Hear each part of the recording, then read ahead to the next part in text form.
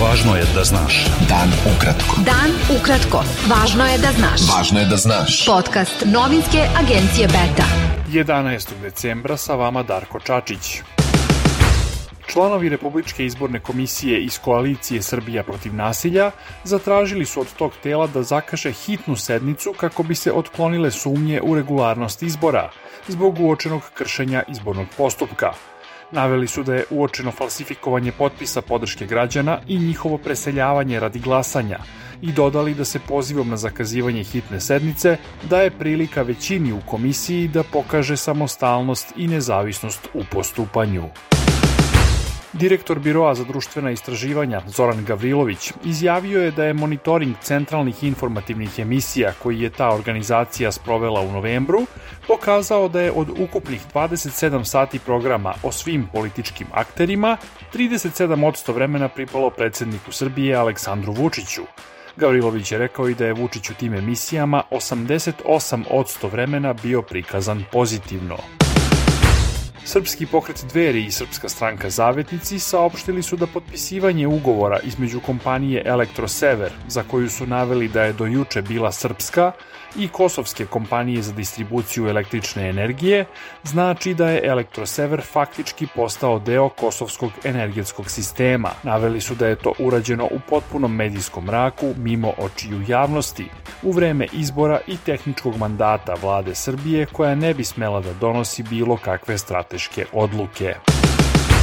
Poverenica za zaštitu ravnopravnosti Brankica Janković ocenila je da su elementi nasilja i govora mržnje u predizbornoj kampanji uznemirili javnost i ponovila da su postupci kojima se podstiče diskriminacija ili nasilje nedopustivi i zakonom zabranjeni. Janković je upozorila da predizborni spot lidera srpske desnice Miše Vacića, u kojem pripadnicima LGBT populacije obećava lečenje u Moskvi ili Teheranu, pošto bude izabran za gradonačelnika, predstavlja težak i tipičan slučaj diskriminacije koji je zabranjen zakonom.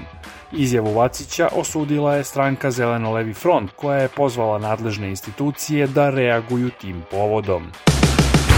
Vlada Srbije je saopštila da će Ministarstvo unutrašnjih poslova i Ministarstvo prosvete u naredna 2 dana predložiti novi protokol o postupanju u slučajevima dojava o bombama u obrazovno-vaspitnim ustanovama. Vlada je navela da je policija identifikovala nekoliko državljana Srbije i jednu osobu iz inostranstva kao one koji šalju dojave o bombama i tako uznemiravaju učenike, roditelje i zaposlene. Narodna banka Srbije je saopštila da su njene bruto devizne rezerve na kraju novembra iznosile 24,16 milijardi evra, što je 225,7 miliona evra manje nego krajem oktobra. Centralne banke Srbije i Kine potpisale su memorandum o razumevanju za uspostavljanje klirinškog aranžmana i određivanju klirinške banke u Srbiji za kineske juane, saopštila je Narodna banka Srbije. Ta banka je saopštila i da se transakcije između građana i privrede Srbije i Crne Gore od sada mogu realizovati direktno, jer je uspostavljen direktni platni promet između te dve države. Beta. Dan ukratko. Budi u toku. Vlasti Turske su odredile ekstradicioni pritvor od 40 dana Ljupču Palevskom, prvo osumnjičenom za otmicu i ubistvo 14-godišnje devojčice i 74-godišnjeg muškarca, saopštilo je Ministarstvo pravde Severne Makedonije. Vlasti u Skoplju su 7. decembra uputile Turskoj zahtev za ekstradiciju Palevskog, uhapšenog 2 dana ranije u Turskoj, gde je stigao preko Srbije i Bugarske. Izraelski vojnici su se danas sukobili sa palestinskim ekstremistima u 2 najveća grada u pojasu Gaze u kojima i dalje ima civila, iako su stotine hiljada pobegle u druge delove te opkoljene teritorije. Izrael se obavezao da će nastaviti rat dok ne zbaci Hamas sa vlasti u pojasu Gaze i dok ne vrati sve taoce otete u iznenadnom napadu ekstremista 7. oktobra.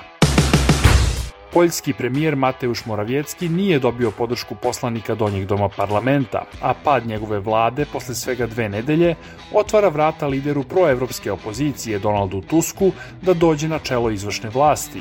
Sejm bi večeras trebalo da izabere za premijera Tuska, koji ima podršku 248 od 460 poslanika.